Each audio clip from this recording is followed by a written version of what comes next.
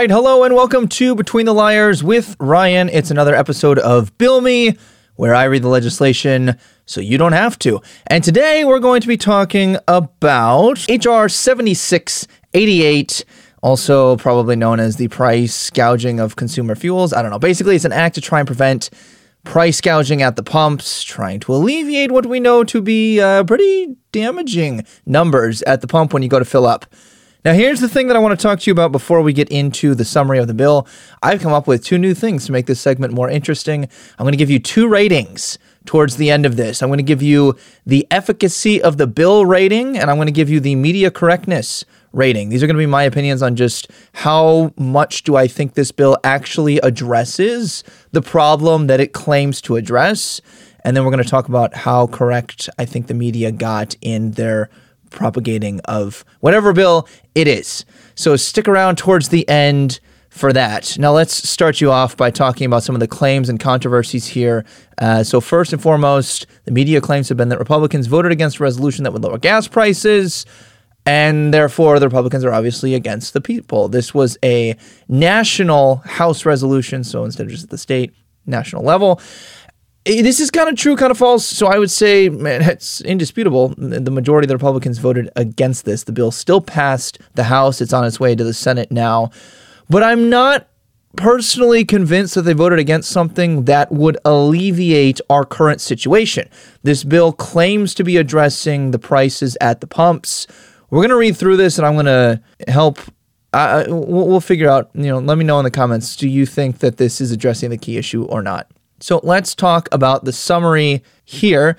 So this act is to prevent fuel prices that are two things. Number one, unconscionably excessive, and number two, that exploit consumers in a time of energy crisis. Now, for the critical thinkers out there, you should probably be asking yourself, what does that mean? Like, can you define excessive for me? The bill doesn't. And that's the thing, is that it gives it to the executive branch and the FTC, the Federal Trade Commission, to kind of determine what excessive is. So that's issue I have number one with that. The other thing that this act does is it gives the president power to issue an energy emergency proclamation, and he can make the proclamation for a period of no more than 30 days. But my understanding is that that is renewable without any limitations. So at the end of 30 days, he can still proclaim we're in an emergency crisis. So go ahead and continue with our emergency procedures. The Federal Trade Commission is going to be the one that enforces this. I am at least pleased that they've provided an enforcement mechanism in this bill. You think that'd be the bare minimum requirements for a bill, and yet here I am being impressed by that. And then the FTC, Federal Trade Commission, is going to be handling whatever they deem to be unfair or excessive as an FTC violation, which will include pretty hefty fines. And the fines and fees that they collect are going to be allocated to the Low-Income Home Energy Assistance Program. So what that means in actuality is this is effectively a tax on corporations who are deemed predatory. So if the FTC says, hey, you are acting outside of what we deem to be acceptable prices, trading, etc., then we're going to fine you. And then we take that and we allocate that towards people who fall under the, what was the acronym? LAHEAP. I think it's just pronounced LEAP, but Low-Income Home Energy Assistance Program. Okay, so before we get into the actual text of the bill, don't forget you can help this channel out majorly by liking and subscribing. You can also head on over to our own website and subscribe so that, anything that gets taken down, I do post up there again. All of our Bill Me segments have stayed up, so that's been great, but we have had a few things that have been taken down by YouTube, so if you want the full access uncensored, make sure you head on over to our website. You can also follow us on Twitter, Instagram, Facebook, etc. Just follow us at Between the Liars for all of your updates, and now let's go ahead and get right into the text of the bill. Before I do that, we're going to try some new music. I feel like the music in the background really needs to be ominous, given how a lot of these are going. But all right, H.R. 7688, an act to protect consumers from price gouging of consumer fuels and for other purposes. It's really interesting to me anytime the government says and for other purposes. I feel like you're getting a little bit more vague there, but I digress. Being enacted by the Senate and House of Representatives of the United States of America in Congress assembled. Section 1. Short title. And I feel like this is just like the high school or a college student who wrote title at the top of their essay and then didn't retitle it. But anyway, Section 1, short title. This act may be cited as the Consumer Fuel Price Gouging Prevention Act. There we go. Section 2, unconscionable pricing of consumer fuels during emergencies. In general, it shall be unlawful for any person to sell a consumer fuel at wholesale or retail in an area and during a period of an energy emergency covered by a proclamation issued under the paragraph 2 by the president at a price that either A, is unconscionably excessive, and B, indicates the seller is exploiting the circumstances related to an energy emergency to increase prices unreasonably. Energy Emergency Proclamation. In general, the president may issue an energy emergency proclamation for any area within the jurisdiction of the United States during which the prohibition of paragraph 1 shall apply. That includes the geographic area covered, the consumer fuel covered, and the time period that such proclamation shall be in effect. Now we talk about the duration for this proclamation. It may not apply for a period of more than 30 consecutive days, but may be renewed for such consecutive periods, each not to exceed 30 days as the president determines appropriate. And this may also include a period of time not to exceed 1 week before a reasonably foreseeable emergency. Factors to be considered. In general, in determining whether a person has violated paragraph 1, there shall be taken into account, among other factors, the aggravating factors described in subparagraph B and mitigating factor described in subparagraph C. So here are your aggravating factors. The aggravating factor described in this paragraph are the following. Number 1, whether the amount charged by such person grossly exceeds the average price at which the consumer fuel was offered for sale by such person during the 30-day period before the date which the proclamation was issued, or another appropriate benchmark period as determined by the commission. So there's a little bit of your parameters. Whether the amount charged by such person grossly exceeds the price at which the same or a similar consumer fuel, this is the second aggravating factor, consumer fuel was readily obtained in the same area from other sellers during the emergency period. Now, here are our mitigating factors. This is in subparagraph C. The mitigating factor described in this subparagraph is whether the quantity of any consumer fuel such person produced, distributed, or sold in an area covered by the proclamation during the 30-day period following the date on which the proclamation was issued increased over the quantity such person produced, distributed, or sold during the 30-day period before the date on which the proclamation was issued, taking into account any usual seasonal demand variation. So let me just pause for a second here and break down a little bit about what that means. What they're basically saying here is that if the president issues that we are in an energy crisis and then your prices grossly exceed, or they deem to grossly exceed what you were charging beforehand, then they're going to hit you with these fines. And I'm going to get into this a little bit as I close out with some questions to be asking yourself and maybe some context surrounding this. But think about this. President Biden has effectively declared that we are in an energy crisis. We need fuel. But when we need fuel, economic principles say that when you have less of something, the cost is going to go up. So naturally, the market is going to drive up those prices. The question that I don't think, in my opinion, that these people will take the nuance for is the price going up because they're price gouging, or is it just going up because of market prices? Most of those clauses seem to focus in on current prices to previous prices once an energy crisis has been declared, not so much the actual market value. So we'll see how that actually goes. But let's go back to the actual text. Affirmative defense. It shall be an affirmative defense in any civil action or administrative action to enforce subsection A with respect to the sale at wholesale or retail of a consumer fuel by a person that the increase in the price of such consumer fuel reasonably reflects additional costs that were paid, incurred, or reasonably anticipated by such a person, or reasonably reflects additional risks taken by such person to produce, distribute, obtain, or sell such consumer fuel under the circumstances. So that does answer a little bit of the question that I just posed there. But again, remember what we learned from TJ is that when a law is vague and they leave it up to the interpretation of the enforcement, we might not see that reasonableness actually applied. So it would be interesting to see how this actually plays out. Subsection C, rule of construction. This section may not be construed to cover a transaction on a futures market. Subsection D, enforcement. Federal Trade Commission, a violation of subsection A, meaning that they've got unfair price gouging prices, shall be treated as a violation of a rule defining an unfair or deceptive act or practice prescribed under Section 18A 1B of the Federal Trade Commission Act. The Federal Trade Commission shall enforce this section in the same manner, by the same means, and with the same jurisdiction, powers, and duties as though all applicable terms and provisions of the Federal Trade Commission Act were incorporated into and made a part of this section. In enforcing subsection A, the Commission shall give priority to enforcement actions concerning companies with total United States wholesale or retail sales of consumer fuels in excess of $500 million per year.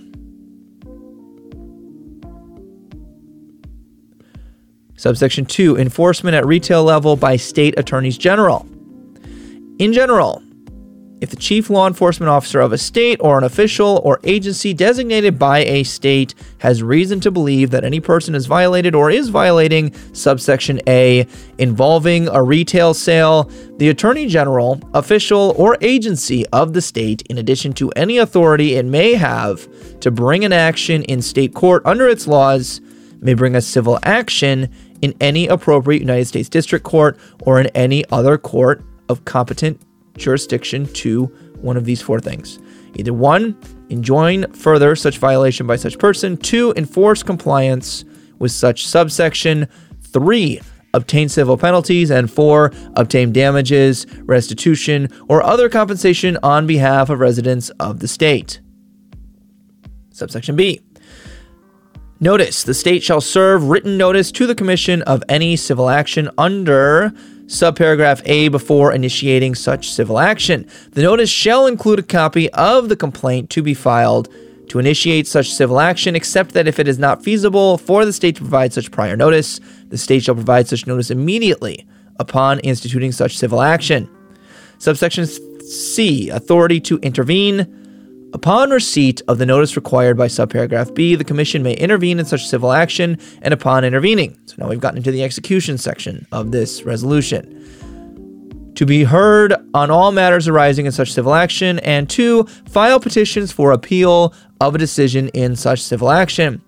Subsection D, construction. For purposes of bringing any civil action under subparagraph A, nothing in this paragraph shall prevent the Attorney General of a state from exercising the powers conferred on the Attorney General by the laws of such state to conduct investigations or to administer oaths or affirmations or to compel the attendance of witnesses or the production of documentary and other evidence. Subsection E, limitation of state action while federal action is pending. And while originally it does look like this is a joint task force, right? You can execute this at the state or federal level. Now we've got kind of the outline between these two competing or potentially competing agencies.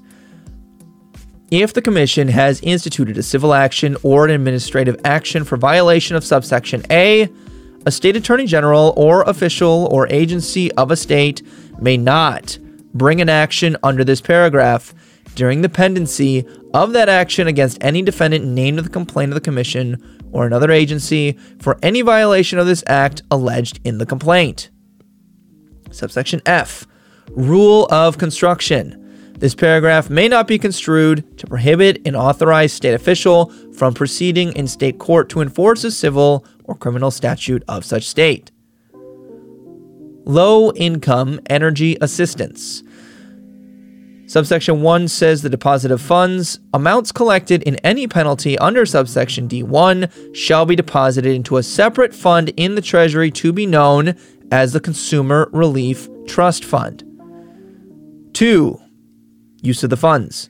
To the extent provided for in advance in Appropriations Acts, the amounts deposited into the fund shall be used to provide assistance under the Low-Income Home Energy Assistance Program, described in Section 2602 of the Low-Income Home Energy Assistance Act of 1981, administered by the Secretary of Health and Human Services, and the Weatherization Assistance Program established under Part A of Title IV of the Energy Conservation and Production Act, administered by the Secretary of Energy. Now let's pull that up for you. The LAHEAP LEAP statute.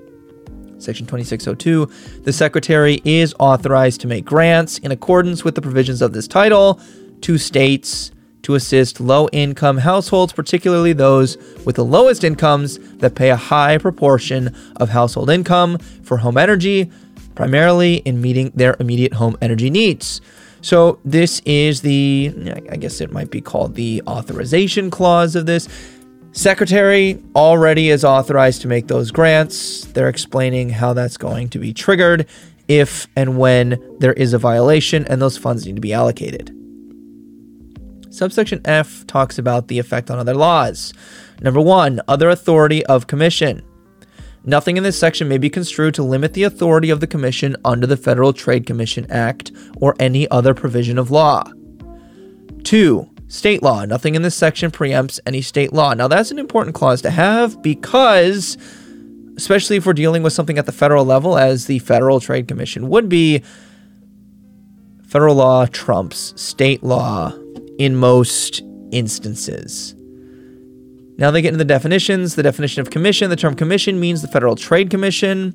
Definition of consumer fuel includes gasoline, distillated fuel oil, jet fuel, liquid propane, aviation gasoline, compressed natural gas, and biofuel used for transportation fuels and home heating, and liquid propane used for residential heating or residential energy generation. Now, in addition to high prices at the pumps, you have to remember that the cost of gas to heat your homes went up. Somewhere in the Midwest, I feel like it was Michigan, I want to say. I'd have to go check this, though. What happened was they had some of the highest energy prices in a very long time this past winter to heat their homes. Part of that is market supply and demand. Part of that is also coming out of COVID. A lot of these companies are trying to make up ground. So this would act as kind of, it seems anyway, as like a limitation on how much, not just importation of oil, cost of oil at the pump, but also natural gases and such to heat homes. 3, retail. The term retail with respect to the sale of a consumer fuel includes all sales to end users such as motorists, as well as all direct sales in other end users such as agriculture, industry, residential, and commercial consumers. Now remember, when a farmer has to pay for fuel and diesel is out the wazoo when it comes to their costs, their overhead prices go up, and that's going to be reflected in how much they now have to charge for any produce that you're getting. Same for truckers, trucking companies that transport these things. This is why everything is so expensive, is because everything is interconnected. When inflation hits us in the economy, it tends to impact everything when it's related to the oil or any type of energy portion of our industry. Now, wholesale is defined with respect to the sale of a consumer fuel, means sale to any person for resale. Now, Section 3 is the amendments to the prohibitions on market manipulation and false information provisions of the Energy Independence and Security Act of 2007. So they are rewriting some of these definitions, amending them at least. Subsection A, application to transportation fuel. Subtitle B of Title 8 of the Energy Independence and Security Act of 2007 is amended. 1. In Section 811 by striking gasoline or petroleum distillates and inserting or transportation fuel. So now it will say or transportation fuel. 2. In Section 812, in the matter of preceding paragraph 1 by striking gasoline or petroleum distillates and inserting or transportation fuel. And in paragraph 3 by striking gasoline or petroleum distillates and inserting or transportation fuel. And 3 by adding at the end the following new section. So this will now be Section 816, definition of transportation fuel. Here's your definition. In this subtitle, the term transportation fuel includes gasoline, distillate fuels, including heating oil, jet fuel, aviation gasoline, and biofuel, including ethanol, biomass-based diesel, and distillates, and renewable blending components. Subsection B, prohibition of false information. Section 812 of the Energy Independence and Security Act of 2007 is amended to read the following. In the matter preceding paragraph 1 by striking wholesale and inserting supply of, operational actions related to, output related to, or wholesale. And B, by striking, quote, to a federal department or agency, unquote, in paragraph 1 by adding and at the end. So we're going to skip down a little bit because this is really just the boring nuts and bolts. Let's talk about the enforcement. It's going to be amended to basically say, except as otherwise provided in Section 814. It will now say, here are their penalties. Section 814 of the Energy Independence and Security Act of 2007 is amended. And this is what I want to hit on before we leave this section. It's no longer going to be a $1 million fine. It's going to be $2 million.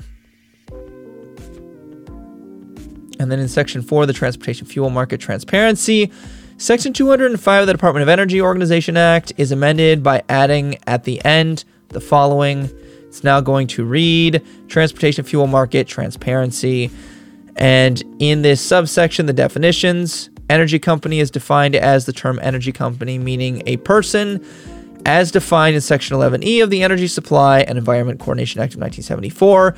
And they basically have, I'm going to post this, so if you want to go read all of these terms and definitions, you can.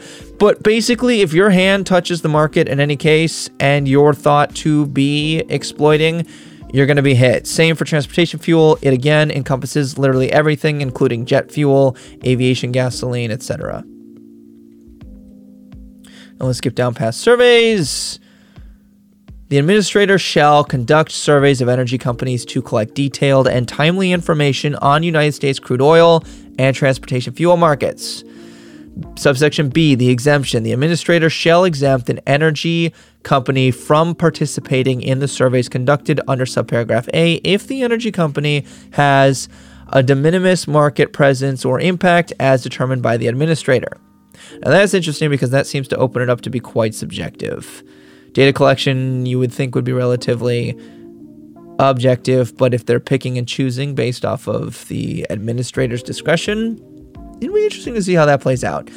Now, data collection, subsection 4A. In general, the surveys conducted under paragraph 3 that we just read shall collect information on a national, regional, state, and energy company basis. Again, like I said, everything from the top to the ones who directly sell it to consumers are going to fall under these clauses. The information collected. The surveys conducted under paragraph 3 shall collect the following information with respect to crude oil and transportation fuel as applicable. Number 1, the quantity of crude oil and transportation fuel imported and exported. Number 2, the quantity of crude oil and transportation fuel refined, stored, and transported. Number 3, the quantity of crude oil and transportation fuel purchased and sold at any upstream point between energy companies, including off-exchange, bilateral sales, and sales between subsidiaries of the same energy company. Market price data for the transactions described in clauses 1 through 4. Submissions to relevant price reporting entities. This is Roman numeral 7. Any other such data, analyses, or evaluations that the administrator determines is necessary to achieve the purpose described in paragraph 2. Subsection C talks about the origin of fuel. In obtaining the information described in subparagraph B, which we just read, the administrator shall, to the maximum extent predictable, track and publish the country of original production of crude oil and transportation fuel that may have been resold, refined, blended, stored, or otherwise been exchanged or sold before being imported or exported into the United States. So again, this is laying out that they're going to be tracking so that they know how much you're upcharging, because the production, if I'm a production company and I'm buying the crude oil and then I refine it, I upcharge so that the next person, I make a profit. They're going to track and see. So that's good that they're outlining that, in my opinion. I think one thing that still bothers me in the back of my mind is that I don't see actual definitions of what is going to be considered excessive. Subsection D, other sources. The administrator may, when practicable and determined reliable by the administrator, obtain information described in subparagraph B, all of those parts, from private price publishers and providers of trade processing services. Minimizing reporting burdens. The administrator shall seek to minimize any burdens on energy companies in reporting information to the administrator, including by automating data submission practices for data collection under the surveys conducted under paragraph 3. Public distribution in general to the maximum extent practicable. Subject to this paragraph, the administrator shall consistently and promptly make publicly available analyses of the results of the data collection pursuant to this subsection in a form and manner easily adaptable for public use and machine analysis. Subsection B, geographical specificity. Analyses published under subparagraph A shall be geographically specific enough to provide meaningful differentiation between fuel markets and shall not organize geographical data in the form of Petroleum Administration for Defense Districts or other geographic aggregations lacking sufficient resolution to ascertain regionally specific market trends or disparities.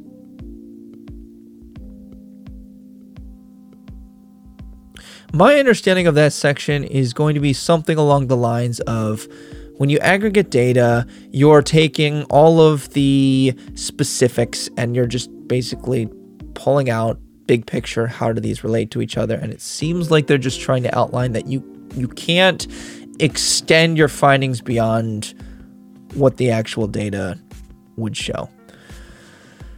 Subsection C, non-disclosure. Any analysis published under subparagraph A shall not disclose matters exempted from mandatory disclosure under subsection 552B of Title V in the United States Code. Data sharing agreements. Federal Trade Commission, notwithstanding Chapter 3 of Chapter 35 of Title 44, United States Code, commonly known as the Confidential Information Protection and Satisfactory Efficiency Act of 2018. Not later than 1 year after the date of enactment of this subsection, the administrator shall enter into a data sharing agreement with the Federal Trade Commission, FTC, that shall allow any information collected pursuant to this subsection to be requested by and transferred to the Federal Trade Commission without limitation or delay. Subsection B, other federal agencies. The administrator may enter into data sharing agreements with federal agencies that have energy-related policy decision-making responsibilities, including the Commodity Futures Trading Commission, the Federal Energy Regulatory Commission, and the Securities and Exchange Commission. Authorization of appropriations. There are authorized to be appropriated to the administrator to carry out this section such sums as are necessary for each fiscal years 2022 through 2027. That is a very vague allocations of funds, but I digress. Section 5, we're going to talk about the FTC investigation and report on gasoline prices. So the investigation, in general, the Federal Trade Commission shall conduct an investigation to determine if the price of gasoline is being manipulated by reducing refinery capacity or by any other form of market manipulation or artificially increased by price gouging practices. Consideration. In conducting the investigation under paragraph 1, the Federal Trade Commission may consider the impact of mergers and acquisitions in the oil and gas industry, including mergers and acquisitions involving producers, refiners, transporters, and gas stations. Now that's interesting to me that it says that the FTC may consider. I think that's something that they should consider because that affects everything in the market there. If I merge, stock prices go up. There's a whole lot of things you got to hammer out. I don't know. That's just interesting to me. The report, no later than 270 days after the date of the enactment of this article, the FTC shall submit to Congress a report on the investigation conducted under subsection A, including a long-term strategy for the Commission and Congress to address manipulation of oil and gas markets during times of national or international crisis or emergency. Exemption from Paperwork Reduction Act, Chapter 35 of Title 44, United States Code, shall not apply to the collection of information under subsection A. The authorization of appropriations. There is authorized to be appropriated to the Federal Trade Commission to carry out this section $1 million for fiscal year 2023. Section 6. Transportation, fuel monitoring, and enforcement within the Federal Trade Commission. Subsection A. Establishment of the Transportation, Fuel Monitoring, and Enforcement Unit. In general, the Commission shall establish within the Commission of the Transportation, Fuel Monitoring, and Enforcement Unit In this section, it will be referred to as the unit. What are the duties of the unit? Primary responsibility. The primary responsibility of the unit shall be to assist the Commission in protecting the public interest by continuously and comprehensively collecting, monitoring, and analyzing crude oil and transportation fuel market data in order to 1. Support transparent and competitive market prices, and 2. Identify any market manipulation, reporting of false information, use of market power to disadvantage consumers, or other unfair method of competition, and 3. Facilitate enforcement of penalties against persons in violation of relevant statutory prohibitions. So this section here is basically saying we are under the FTC creating a new unit specifically to handle this. So this will be a new unit. Presumably we'll need funding on an annual basis, etc. Specific duties. In order to carry out the responsibility under subparagraph A that we just read, the unit shall assist the Commission in carrying out the following duties. Number 1, receiving, compiling, and analyzing relevant buying and selling activity in order to identify and investigate anomalous market trends and suspicious behavior. Number 2, determining whether excessive concentration or exclusive control of energy-related infrastructure may allow or result in anti-competitive behaviors. Number 3, gathering evidence of wrongdoing against any person in violation of the statutory prohibitions on market manipulation and false information established in and consistent with Subtitle B of Title 8 of the Energy Independence and Security Act of 2007 or any other applicable provisions of the Federal Trade Commissions Act. Now, obtaining a data sharing agreement with the Energy Information Administration that includes the data collection in accordance with Section 205N of the Department of Energy Organizing Act. Another duty here is obtaining data sharing agreements with the Commodities Futures Trading Commissions, the Federal Energy Regulatory Commission, and as necessary and practicable, state energy offices or commissions and relevant public and private data sources that will allow the Commission to receive and archive information on the following.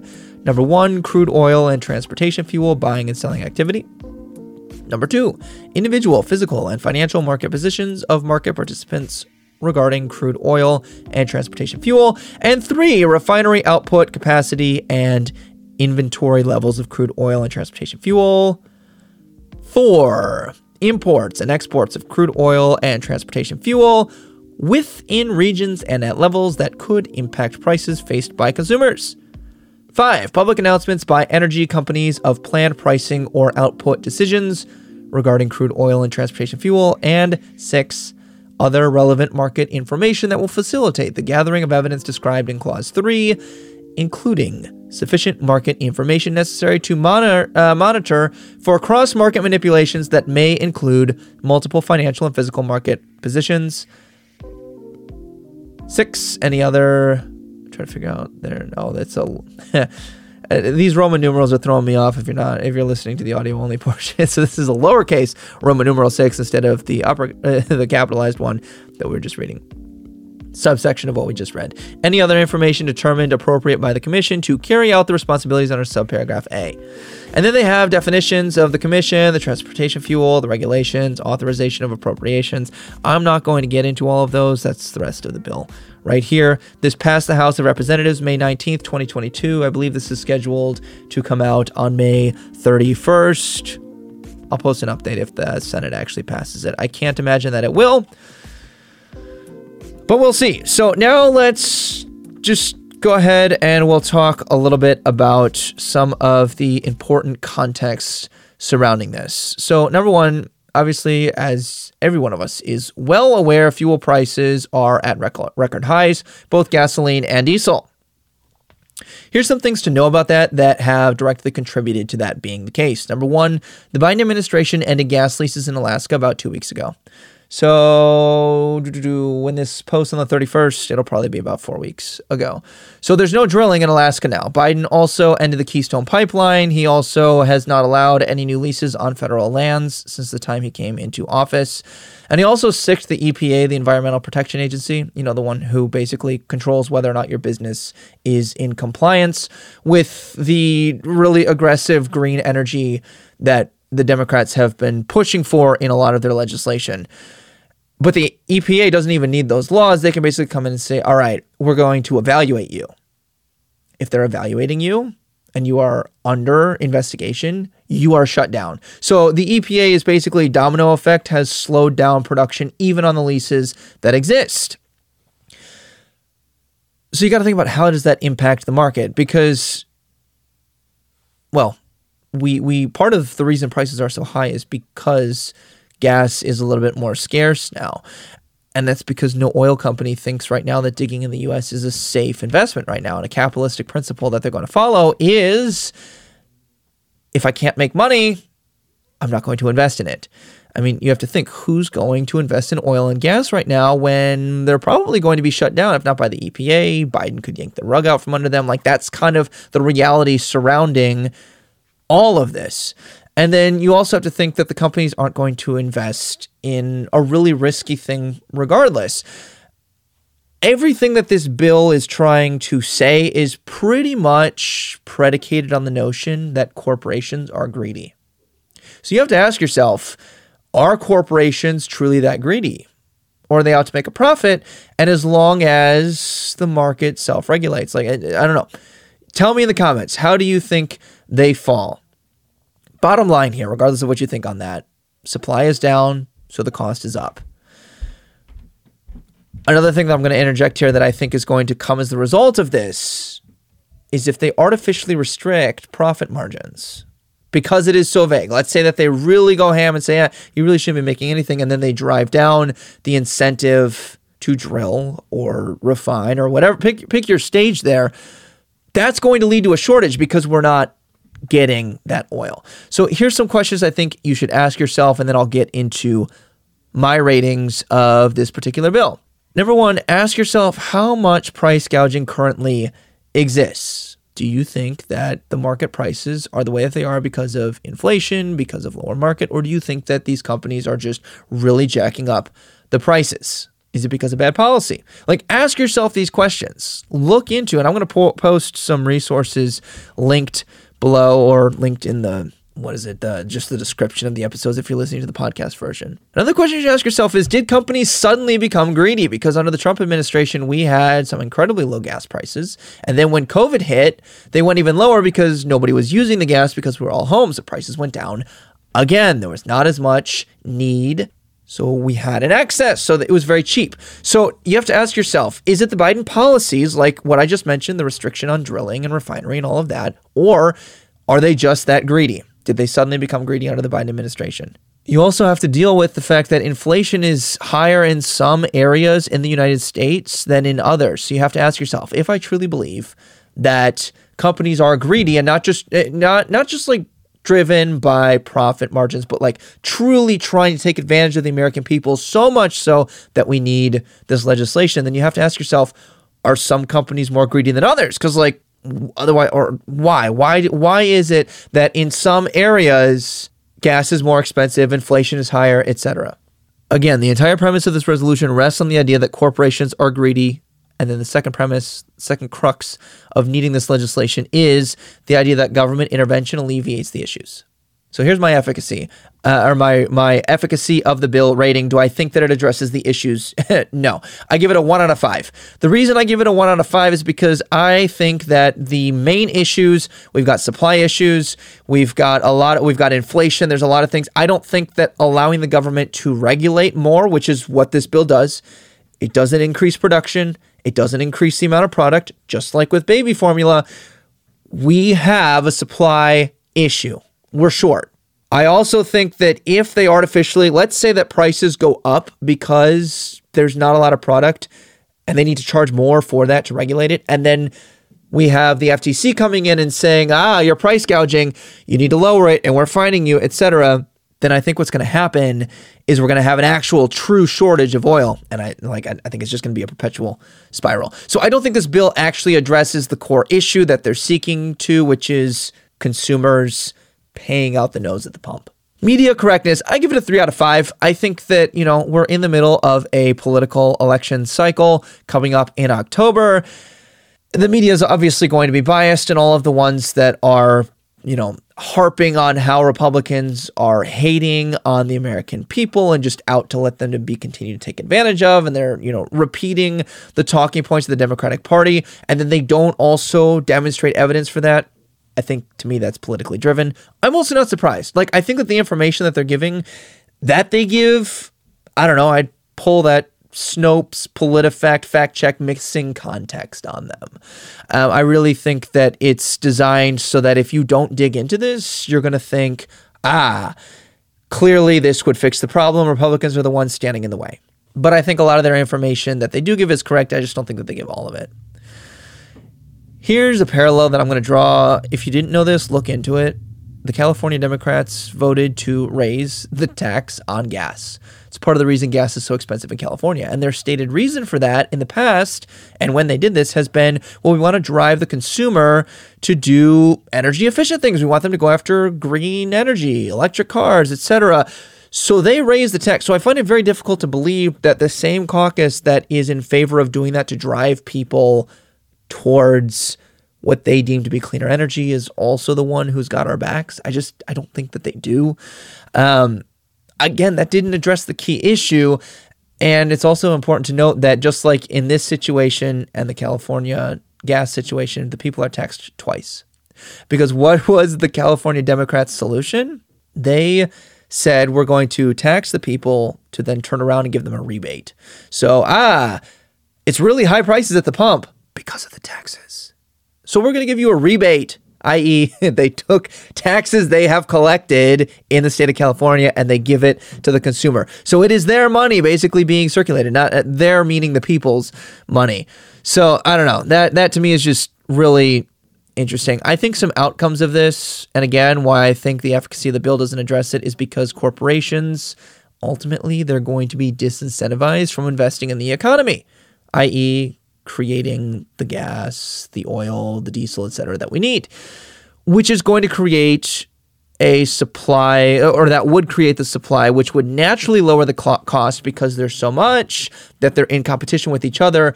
I think this is really just an excuse to just have more government intervention, in my opinion.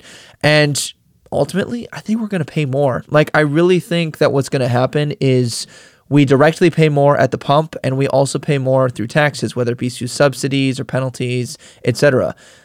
Because if they are charged penalties, let's assume for a moment companies are motivated by profit. Because they are. I do believe that. I'm not here to say the companies are your friend. If you tax the companies, if you fine the companies, they'll make up that profit somewhere through charging us. So I really just think that this is going to have some consequences that are going to bite us in the butt later on. I also think, and this is really doomsday me, I really think this is going to lead to a fuel shortage. And I think that if you listen to Biden and the other Democrats, that is literally their plan. They say, if you're paying more at the pump, good. Jen Psaki said, if you're paying more at the pump, good. Because that means that, you're incentivized to jump on board with the Green New Deal. You're incentivized to reduce your carbon footprint, etc. They don't care about us. So anyway, I do think that will lead to a fuel shortage, and I think that would not be considered a bad thing by the Democratic Party, because that's what they're saying out loud. So anyway, tell me what you think in the comments. I would love to hear your thoughts. 1 out of 5 efficacy, 3 out of 5 media correctness. I might even go with a 4, 3.5, somewhere in there. All right, that is it for this Bill Me segment. Remember, you can find Between the Liars on Spotify, Apple, YouTube, Twitch, and Google Podcasts. Follow us on our social medias at Between the Liars to stay up to date. And you can DM us. Please tell me what segment you want us to do in the future. Love some feedback. And if you enjoy this show, would love if you would take the time to give us a 5-star rating and help us kind of be pushed out there from the algorithm. All right, I'm sure you find yourself somewhere between the liars. Join us for our 1-year anniversary this coming Saturday. Goodbye for now.